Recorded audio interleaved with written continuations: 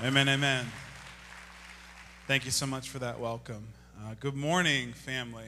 How's everybody doing today? We've had a good morning so far. I am delighted and thrilled for the opportunity to share today. I don't ever want to take lightly any opportunity to minister for God in my life, to minister here at this church. Certainly not anything on this platform, and especially from this pulpit. So I'm just so thankful for the opportunity, and thankful for Pastor Juan, Pastor Deidre, and their leadership to this house. How many of you are thankful for them today?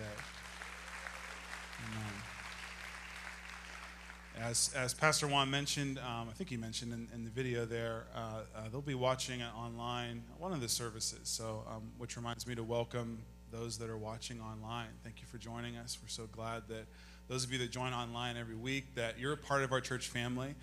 You're a part in your participation. You're a part in the prayer requests we receive, the testimonies we receive. You're a part of our congregation and our family, and your giving. So we thank you so much for joining us. I also want to bring attention and honor to my bride, who's not here in this service, but she just love her heart for me, her heart for our family, and her heart for the Lord. And we're so thrilled to have the opportunity to be a part of this family. So Pastor Juan has asked me today to continue and conclude the series that he's had us on this past month or so, past 4 or 5 weeks, on Jesus, the Great Exchange. How many of you have benefited from this series thus far, the last number of weeks? Amen. Here's why this series is significant, and Pastor Juan has spent focused energy on making sure that we all understand this. So I'm going to repeat that a little bit. It's important because our culture and our world today is confused about God. They're confused about who Jesus is. And we as a church body, we cannot afford to be in the same boat. The more that our culture is confused about who Jesus really is, we that much more as a church need to know, who is this King of Glory? Who's our Lord? Who's our Savior? Some of you have friends and family that you're connected with, that the Jesus that they used to know has become a different Jesus than the Jesus we find in Scripture. How many of you seen that? The Jesus that they professed as their Lord and Savior, they see him differently, because the world around us is not only confused about God, they're actually teaching and educating about a God that's not the God that's in my Bible. So it's important that we ourselves, that our hearts and our minds have a concept of who is this King of Glory, who is this Lord, who is this Savior. And so we've used kind of the format and the mode of talking about that there's a great exchange that took place on the cross. How many of you know that Jesus did not come to this earth as a human, live a blameless life, and crucified on the cross for random reasons? How many of you know that? It's not random. He didn't give everything. He didn't pay the greatest price for some random reason or just because he felt like it. There was a reason, and it was so that we could receive that which we could never earn, and he would take on all that we are.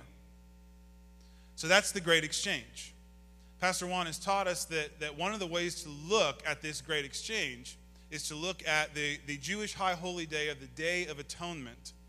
For centuries, what the Jews would do is the patriarch of the family or the father of the family would take the best family lamb that was spotless, that was without blemish, that was without a mark, that was strong, that was healthy, that was perfect. He would take that lamb and he would present it on the Day of Atonement to the high priest. And as a part of the ritual, would lay hands upon that lamb. And the significance of that ritual was it was a manifestation that as he laid hands on that lamb, he was passing on all the sin, all the disease, all the unrighteousness, all the unworthiness that separated that father and his family from God, and he was transferring it onto the lamb. But at the same time, it also was a manifestation that the perfection of the lamb, the without mark of the lamb, the wholeness of that lamb would then be transferred back onto the father and onto his family. And that when that exchange took place, it would make that man and his family right before God. That was a foreshadowing of what Jesus would do for all of humanity. That he would come for a reason. That he would come to this earth, be the lamb that was slain before the foundations of the world, live a blameless life, hang on a cross and die, and then he would rise again. Why?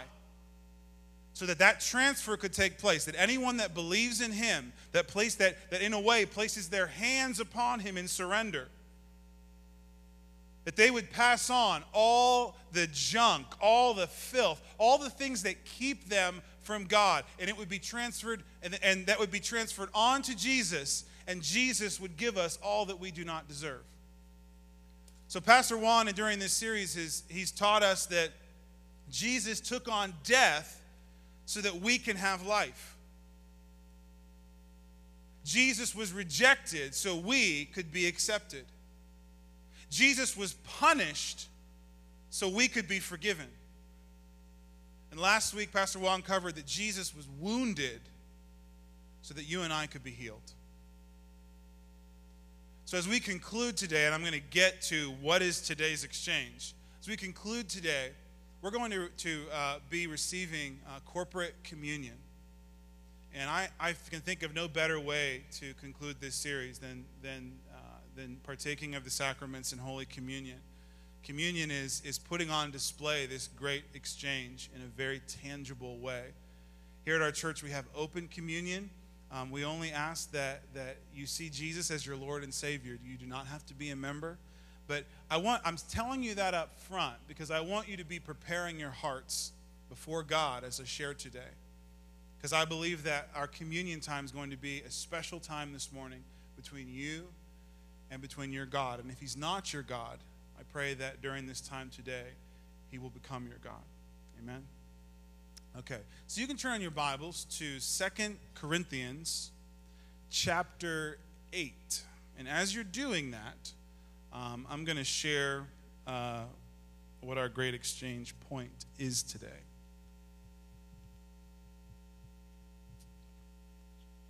So if you're taking notes, you can write this down. If you're not taking notes, Pastor Juan sent me a text message. He wants you to write this down. All right, if we can put that up.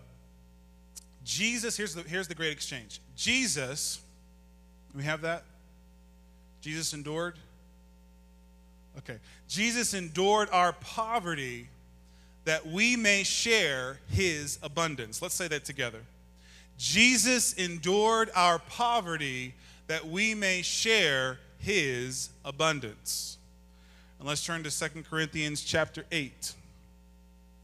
For you know the grace of our Lord Jesus Christ, that though he was rich, yet for your sakes he became poor, that you through his poverty might become rich.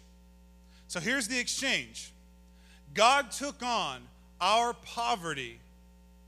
He took on our complete lack. He took on our inability to walk in wholeness. He took that on himself as God so that we could share and walk in his abundance. That's a powerful truth. So this morning, I want to focus on this idea of abundance. That as believers in Jesus Christ, we're called to walk in abundance. What is abundance? If I were to give a really spiritual description of what it means to walk in abundance, it would simply be this. It would be that to have an abundant mindset is to have a revelation and an understanding that you hold a superior position to that of the enemy and that of darkness. To walk in abundance means that you actually realize and recognize that Jesus won the victory for all time on the cross. And when he did that and he won that victory, he transfers that victory over to his people who believe in him. And as the saying goes, to the victor goes the spoils. So therefore, all that Jesus won on the cross, he then says, I give to you. You have every benefit. And because you have access to every benefit, you have the ability to walk in a superior position to that of those that don't know, and a superior position to darkness. This is so important because the reason I'm saying superior position is because the enemy doesn't want you to walk in abundance. How many of you know that? He doesn't want you to walk in wholeness. He doesn't want you to walk in a place that you recognize that you actually benefit from the victor, that therefore you can walk in victory. He doesn't want you to see that. If I were to define abundance in really simple terms, I would say it like this. Abundance is not just having everything you want in an extravagant amount. Just because you have a lot doesn't mean you have abundance. Very simply, abundance means this, that you recognize that you walk and have everything that you need and then some to give away. That you possess everything you need and then some to give away. So, Jesus described abundance several times in scriptures. I want to look at one to start with in John chapter 10. John chapter 10 is one of the fascinating things about John 10 is Jesus spends the entire chapter, he's talking about himself. Near the end, after he talks about himself, they want to stone him. But the first half of the chapter, he talks about himself, and he refers to himself as two things. He refers to himself mainly as a shepherd. But there's another part that he also refers to himself as a door. How many know that a shepherd and a door are very different things? But to Jesus, because it's him, they both are united. That's possible in Jesus. It says in Psalm 85, verse 11, it says that mercy and truth are met together. Righteousness and peace have kissed. How many of you know that mercy and truth have a hard time coexisting in most of our brains? Right? But in Jesus, they both exist. So Jesus can be a door and he can be a shepherd. And he maps this out specifically in John chapter 10, verse 9 and verse 10, if we can put that up. Jesus says, I am the door. If anyone enters by me, he will be saved and will go in and out and find pasture. Let's leave that verse up. So Jesus is saying right here, I am the what? I'm the door. What is a door? A door is an access point. You don't get to somewhere else unless you've stepped over a threshold to get into that place, right? Unless some of you have just been translated at some point into a different room in your house, you generally have to walk through a door. A door is the entryway. So Jesus says right here, I'm the door. Anyone enters by me, you'll be saved. He's saying as the door, that's salvation. That's your starting point. That's where you come in, right? Okay, then he says in verse 10, he says, the thief does not come except to steal and to kill and to destroy. I have come that they may have life and they may have it what? More abundantly. So in verse 9 he says, I'm the door. I'm the access point. You come through me, you can walk in salvation. In verse 10, he goes back to defining himself as the shepherd. He basically is saying this. Once you come through the door, you have access now to the pasture. You are saved. You are rescued. But the moment you step through that door, you meet me as a shepherd. And he defines that by contrasting it with what a thief would do. Thief comes to kill, steal, and destroy. The thief comes to take your life out. The thief comes to then take everything from you. This is a horrible thief. You're already killed, and now he's going to take your stuff that you can't have anyways because you're dead. But not only that, to destroy, to obliterate your very existence. And he contrasts what the thief would do to who he is as the shepherd. He says, I am come that they may have life, and life more abundant. So he says, I've come to bring you life. But then he says, But here's the kind of life it is. It's more abundant. This tells me one really important thing for this morning. It tells me that that there's life. Stick with me, this is real deep. There's life and there's abundant life. This tells me that it's possible to walk through the door and only see life, but not experience abundant life. I believe that life is lived in degrees. Turn to someone and say, life is lived in degrees. For some of you, you hear that and you go, if my wife heard me say that, she would say, life is lived in degrees, because once it gets below 40 degrees, my life ends. That's what she'd tell me.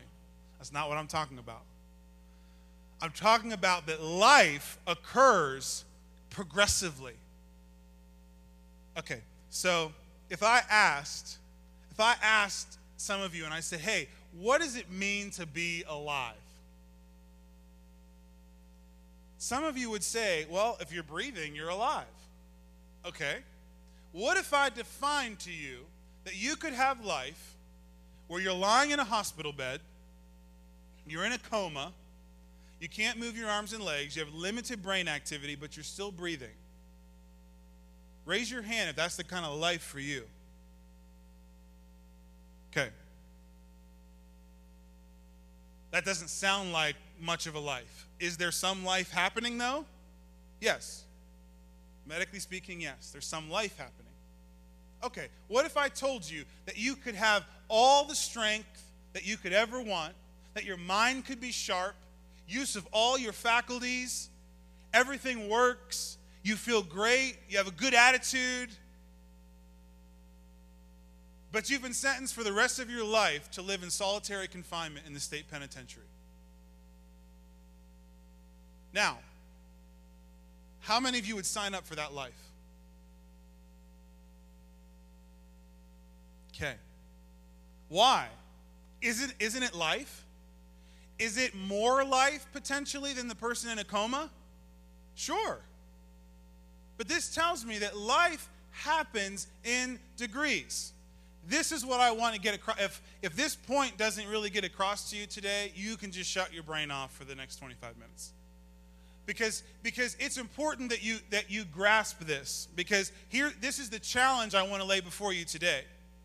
Is that knowing Jesus, praying a sinner's prayer, recognizing that and saying, I recognize that you died on the cross, Jesus. I confess with my mouth that you're Lord. I believe in my heart that God raised you from the dead, so I walk in salvation. That means you've walked through the door. The rest of your life, though, has to be dealt with of what does it mean to actually walk in abundance. Abundance can't just be a conceptual thing. And you've got to realize that there is life and there's abundant life. Colossians chapter 3, verse 6. I think we have that. Paul says it like this. He says, as you therefore have received Christ, Jesus the Lord, so what? Walk in him.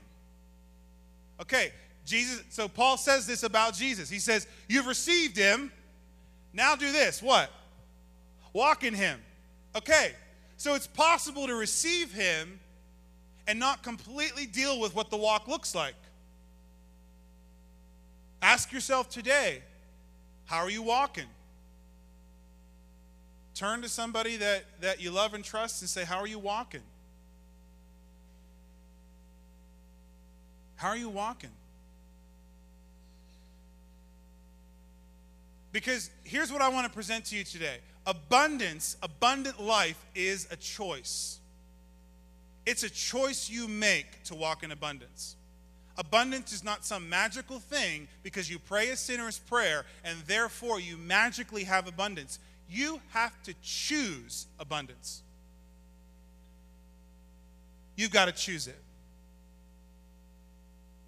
So really the meat of what I'm sharing this morning, I've broken down to 3 small points.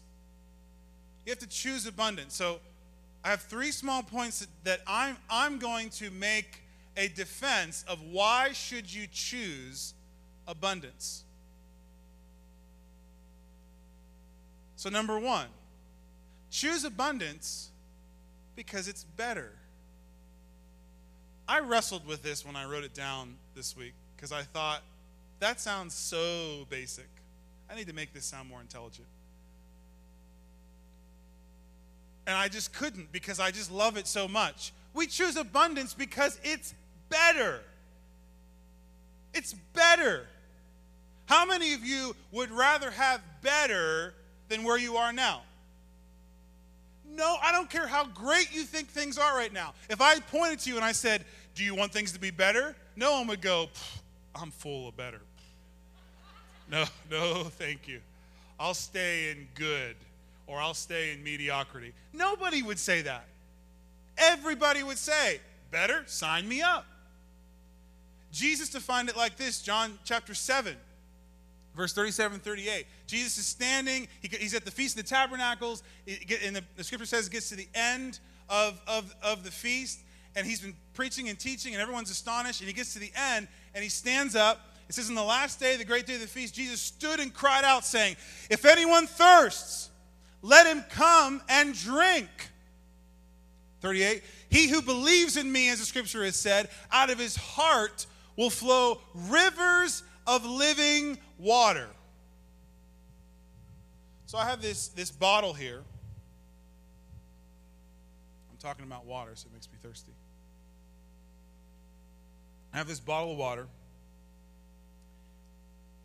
If one of you came to me and said, hey, I'm thirsty, and I said, you're thirsty, wow, I've got for you this beautiful bottle of water. How many of you would like a drink? You can come and you can take a drink and have this water. Those of you that are thirsty, unless you were concerned about my backwash and germs, you might say, yeah, I'll take a drink because I'm thirsty. But what if I brought another glass out here and I said, well, you could have this, or you could have this glass here of water. But here's the thing. When you drink this glass, you'll never be thirsty again. Not only that, you'll feel like water just is like coming out of your pores. It will be amazing. The rest of your life, you'll never feel like you're really, really thirsty. Most of us would go, well, that sounds a little better, right? My daughter, I think I have a picture of her. Yeah, this is one of my daughters. This is Cadence. She's 3 years old. This summer, we took a family vacation to the Pymatuning Reservoir, or Lake Pymatuning, whatever you call it. How many have been to Pymatuning before? Okay, so it's a lake. It's actually on the state line north of here. It's mostly in Pennsylvania, and there's parts of it that are in Ohio. So we were there for a week, and during that vacation, we would go and spend time at one of the beaches there. And so here we are on vacation, pack everybody up. Every day we're staying in a cabin, and every day go down to the beach. So we go down to the beach, and Cadence, my 3-year-old, this is her at the lake. She is, and those of you online, if you can't see it, she's beautiful like her mother. So here she is, hanging out at the lake. So I get in with my other kids, and we're playing around in the water, having a good time. Cadence is not interested in getting in the water. She refuses to. I try to put her in. She's not happy. She just wants to play in the sand. She just I don't want to do this. So this happened the first couple days we're at the beach, and I'm thinking at some point in time she'll warm up to this idea. So by the second or third day, I don't remember. So we're leaving the beach, going to go put kids down for naps and do all that kind of stuff in the afternoon. So we're leaving the beach. We walk through, pack everybody up, walk through the sand, walk through the grass, walk near a restroom area, and there's a little rinse station there, just a little turn spigot there. You can rinse the sand off your feet and off your legs and off your arms or wherever else you need to rinse sand off of. And under that station, people are waiting in line, waiting just to rinse off, so when they get into their cars in the parking lot, they can at least keep some of the sand out of the car. So it's our family's turn, so we're going up. I'm rinsing everybody off, and it gets to Cadence, and she's got sand on her feet. So I'm rinsing her feet off, and she gets her feet all rinsed off, and I'm like, all right, baby girl, that's it. Like, need to move on. Then Daddy's going to rinse his feet off. And she's like, no. And she starts stomping and jumping around in the puddle that's formed at this rinse station. And I'm like, no, we got to go. And she's like, I don't want to go. The Pymatuning Reservoir covers 17,000 acres in water. Want to take a guess how many billions of gallons are in the Pymatuning Reservoir? You don't have to. I know. 64 billion gallons of water are in the Pymatuning Reservoir. And my daughter is really happy in this puddle. All right? I don't have to really draw the line of connection of what I'm trying to say in that story, do I? Which is better? And if you get it, I'm going to bring my daughter in here later, and you can educate her, make sure she understands. But here's the thing. Sometimes we act like 3-year-olds. Right? Jesus came and he said, I've come to give you life. I've come, but not just life, abundant life. And we go, oh, life's okay though. This puddle's all right.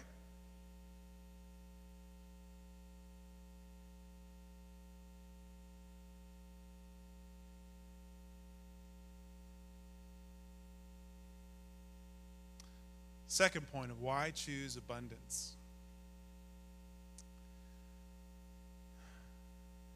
Choose abundance because abundance, it counts.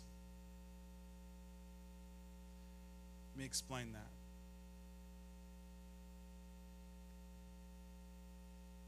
There's a value system to everything. To everything.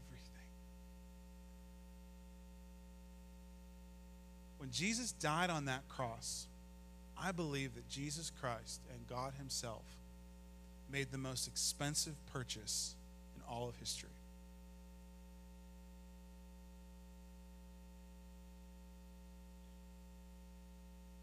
He gave it all. He gave it all.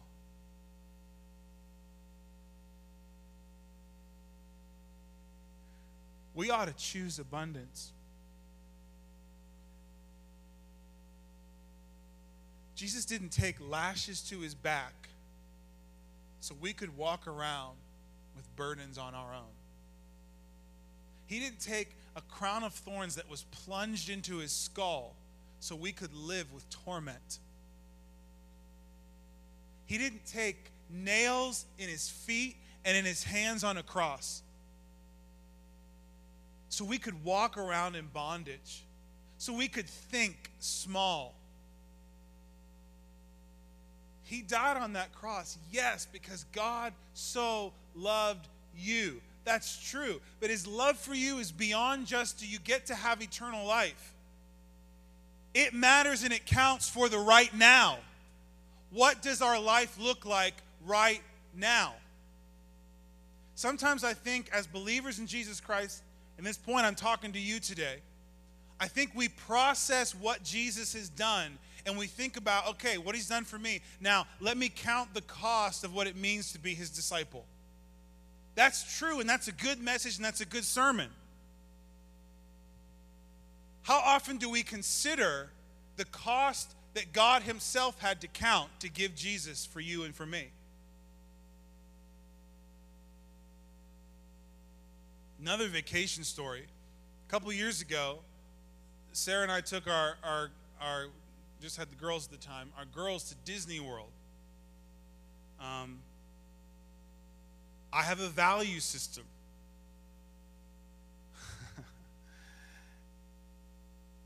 A couple of my kids, I've seen them do this thing that I would never do when I was a kid, ever. If they get a lollipop, I haven't seen them do it a lot, but I've seen them a handful of times. If I give them a lollipop, there's a couple of my kids have at times, they'll put the lollipop in their mouth, lick the lollipop, and then after a while they're like, I'm done with this, and I'll see them throw it away. I would never have done that when I was a kid. But they're just like, I'm done with this. They pitch it.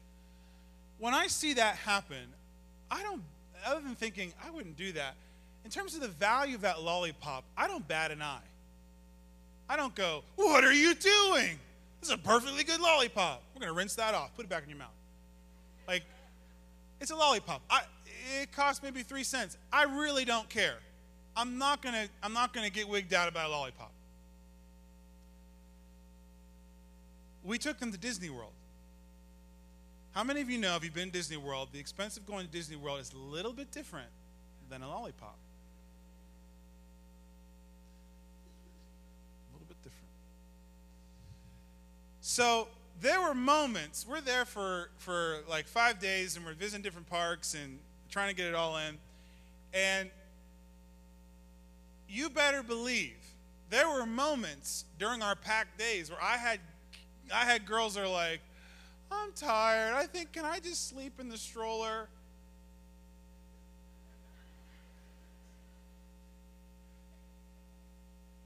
I didn't treat them wanting to sort of throw that away like a lollipop.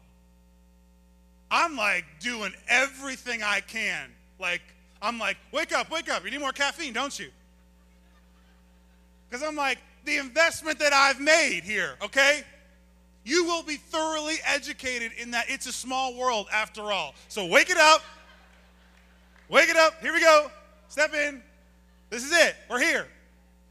Right? And we've all done things like that. If you gave me money to get you a candy or get you a drink, some of you would go, oh, whatever you get, Pastor, it's fine. But if you gave me enough money to go get you a new car, right? It's a value system. So think about what God has done for us. Just picture that for a second. Think about the mindset of everything that He gave everything for us. And He didn't just do it so we could have eternal life.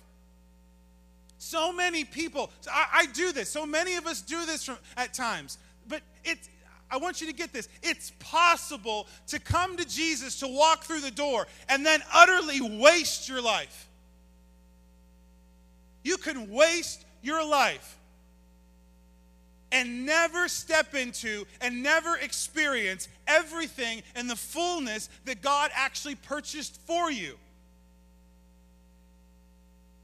Think about that. Sometimes I think that we preach a gospel that you come to Jesus and you go from death to life and you say, praise God, I have eternal life. But what's the walk look like? Not just because, well, you got to be better because Jesus has these expectations. No, because He paid for it. He paid for it. It's right there. It counts. So why choose abundance? So number one, because it's better. Number two, it counts. And the last point, number three, because your world needs you to choose.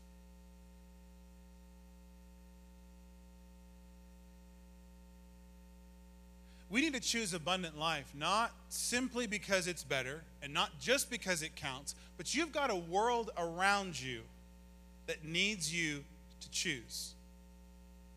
If you're sitting next to somebody that you know, I want you to look them in the eye and I want you to tell them, I need you to choose.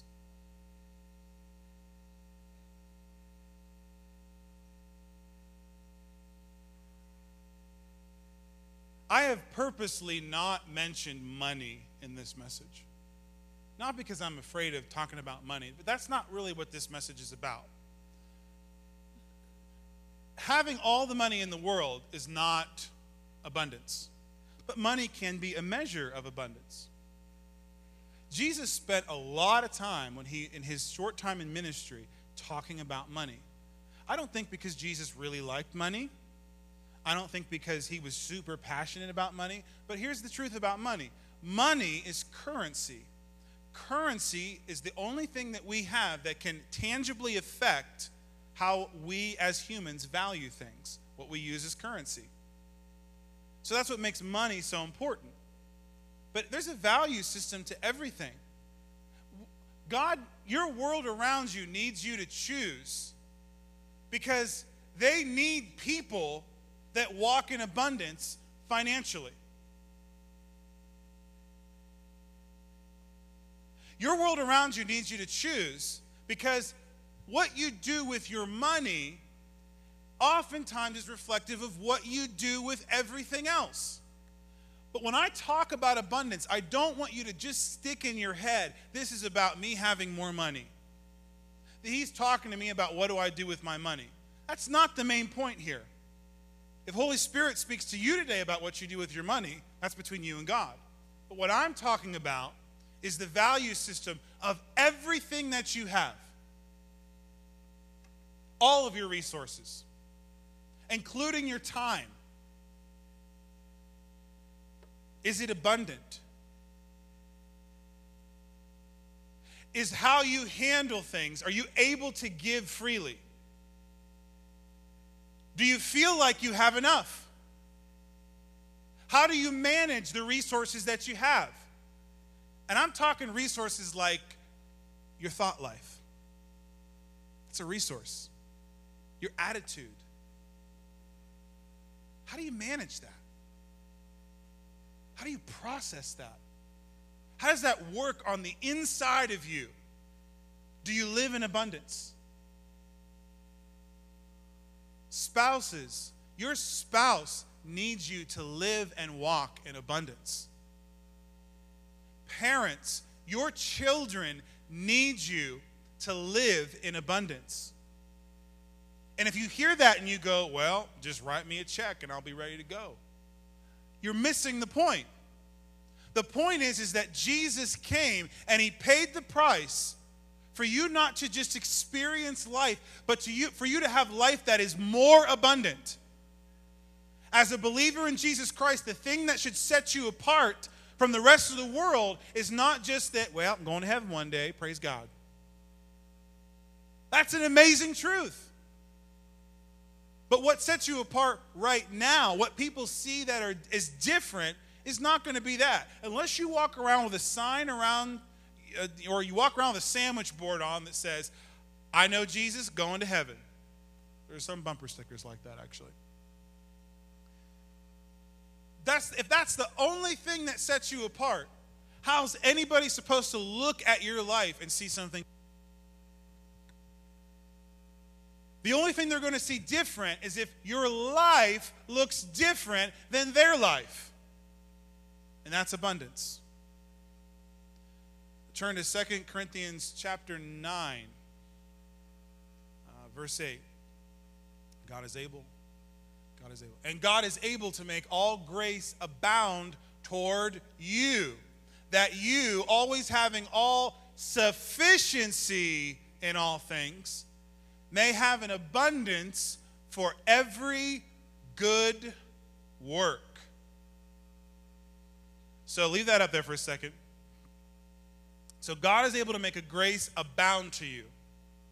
There's a root word of abundance. God's able to make grace fill you, that it's overflowing, that you have all the grace you need and then some to give away to others. That you, always having all sufficiency, in other words, you have all that you need in all things. Now, all that sounds good. It's like, oh, that's great. I'll take it. May have so all that's for what? That you may have an abundance for every good. Oh, come on, we got to be a little louder than that. You can read. Every good.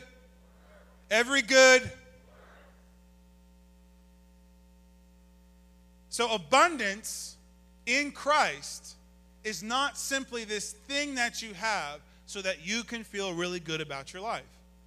It's for every good work. It's for how you treat the people around you. It's for how you work at your job. It's for how you raise your kids. It's for how you process and submit your thought life. That abundance is for every good work. We're going to transition here in a moment to communion, but I want you to really hear my heart in this last thing. I've talked about abundance, why you should choose it, that it is a choice, why you should choose it.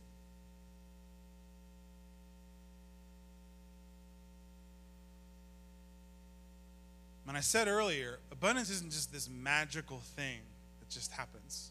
Well, I prayed a prayer, so I guess I got abundance. It's a choice you make. I want to give you internally some questions, though, as a challenge at the close here. And these aren't just questions these are random questions, or maybe this would be nice. I really want to challenge you today.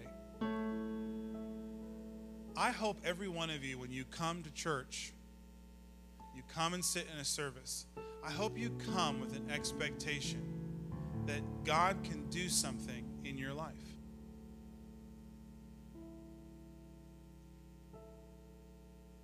There's no scripture that says if you want to know God and you want to go to heaven, you better come to church every Sunday. But we believe in the gathering together corporately to worship God for so many reasons. But I hope one of your motivations, one reason you come to the house of God, is that you say, well, there's a God in heaven who's all powerful and he loves me. And when I'm in a place of his presence, I can walk out of a place of corporate gathering and something can be different. So I want to ask 4 questions that are a challenge to you. They're a challenge to me. And we're going to transition here into a time of communion. But that time of communion, I specifically want you to, as we prepare our hearts, I want you by yourself to process these questions. Process what they mean.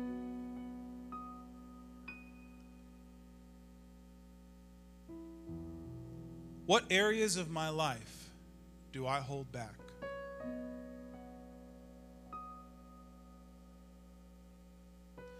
Where do I not feel sufficient? How am I using what I've been given?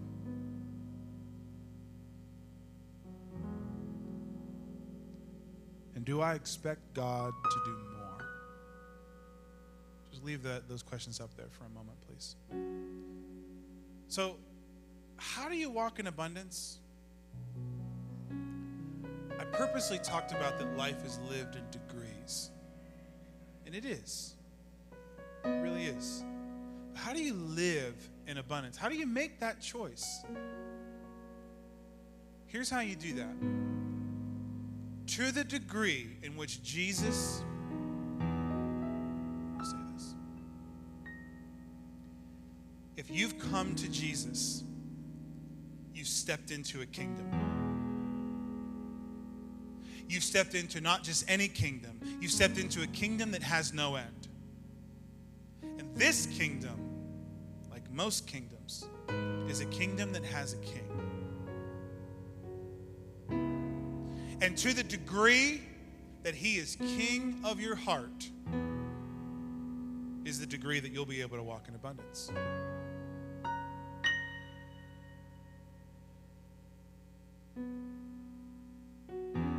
Is Jesus the Lord and the King of your finances? Or when you run into major financial crisis, is that when you bring your finances to him? Is Jesus the Lord and the God of the choices that you make in regards to your family? Or do you only really go to him when you hit a crisis? Or when the dysfunction gets so great you don't know what to do? Do you submit and surrender your thought life to the King every day? Or wait until you get to the point that you've spiraled down completely into depression, and then you ask him, please save me. Please help me in the way I think.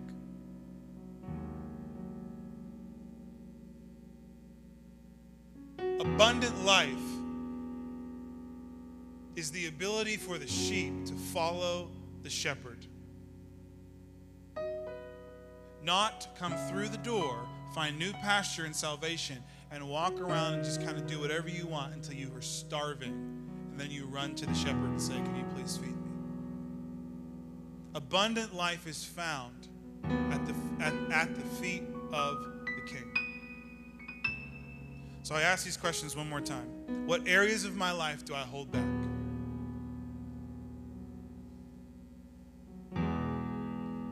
Where do I not feel sufficient? How am I using what I've been given? Do I expect God to do more?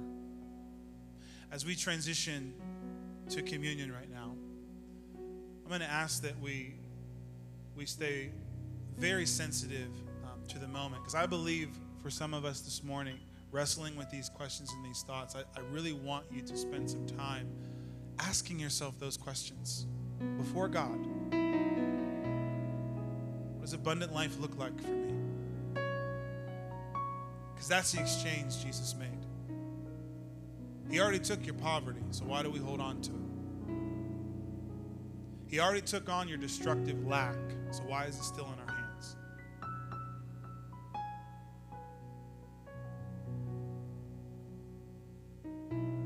Most of you should have received a communion packet of the elements coming in.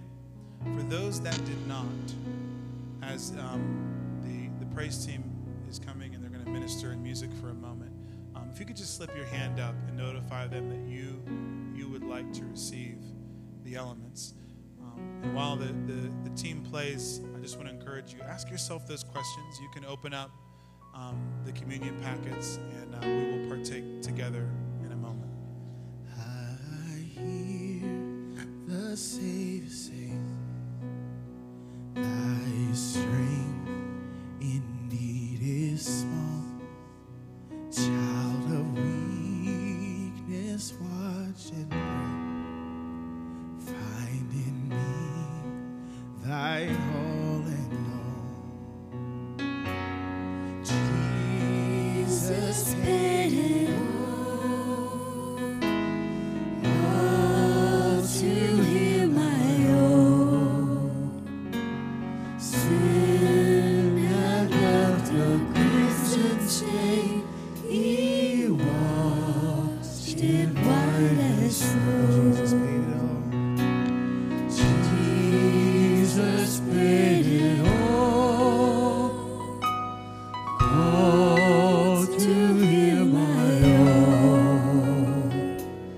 Sin had left a crimson stain. He washed it white as snow.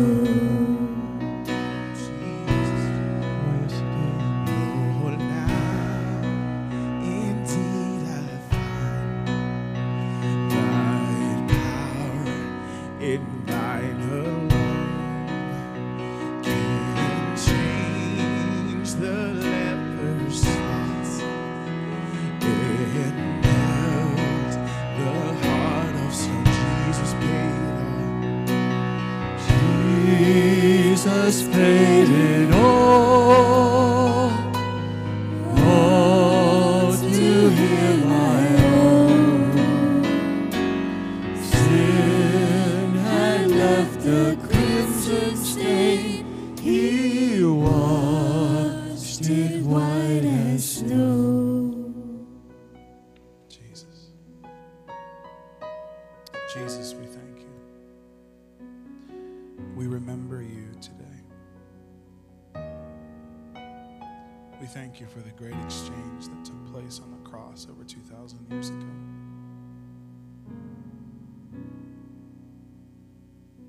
Thank you, Lord, that you took us from death to life. Thank you, God, that you were rejected so that we could be accepted, adopted into your family.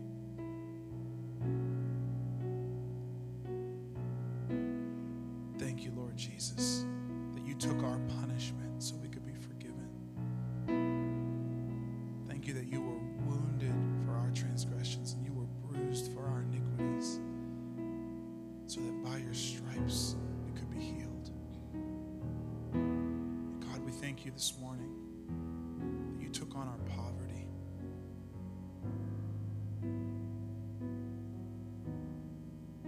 You took on, Lord, our falling short, our never having enough, so that we may walk in abundance. So this morning, God, we remember you. Remember the price that you paid.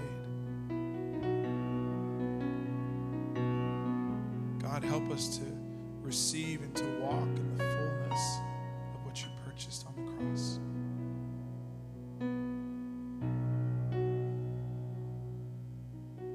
Thank you for your body. Thank you, Lord Jesus, that on the night you were betrayed, you took the bread. After having blessed it, you broke it.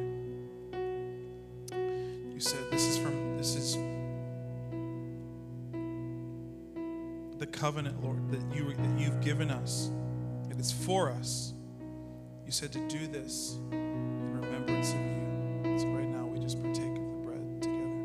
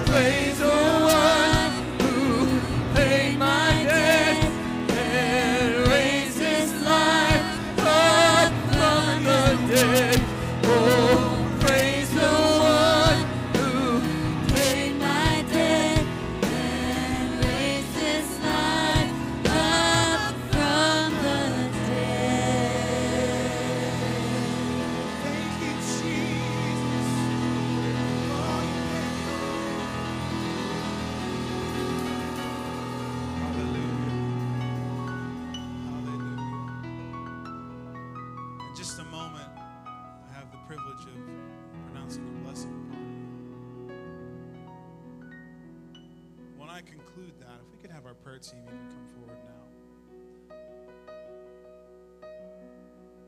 Most of you know that we have an amazing prayer team that they're prepared to pray for any need. There's a couple of things that I want you to be able to focus on if you come forward after the blessing, if you need prayer. You can come forward for anything. But I want you to think about those questions and that challenge. Really just process, am I walking in abundance in all the areas of my life? Or am I on the journey to get there that I need to? And if you say, man, I really need some prayer for that this morning, I just want to encourage you to come to the altar and receive prayer. And you can be as specific as you want about what those areas are. But also, and just as important, if you've heard me this morning talk about a Lord and Savior that can give you not just life, but abundant life, and you say, I don't know this Jesus. Or if you say, there was a time that I knew this Jesus, but I'm confused about him and I haven't really followed him as my Lord, as my King, you can just come down to this altar and you can just share your heart and just say, I need a Savior. I feel lost. Our prayer team is trained and equipped, and they can help you today. So you can come forward for any need, but specifically, I want to challenge you today. Consider what abundance looks like in your life.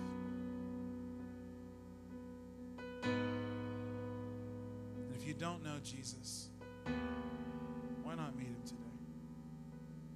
In the name of the Lord Jesus Christ, the name which is above every name, I bless you. I bless you not just to walk in life. I bless you not just to walk in the good. I bless you not just to walk in the better. I bless you to walk in the best. I bless you to walk in a manner that's worthy of your calling. I bless you to walk under the light of him who called you from darkness into his marvelous light. I bless you to walk in abundance. I bless you that you will have everything that you need and more than enough to give away in your life. I bless you that abundant life would be worn on you so well that those that see you will recognize that you walk in abundance. They'll see you and recognize that you look different than them. I bless you to not walk in poverty. I bless you to lay aside the destructive patterns of thinking in lack. I bless you to always participate and engage with a Savior who is more than enough. I bless you today that you would go home, and you would go in the highways and byways and feel the peace of God, and that it would reign in your heart as you acknowledge him in all of your ways. I bless you in the name of the Father, and the Son, and the Holy Spirit. And all God's people said, amen. We love you, church family. If you need prayer today, please feel free to come forward.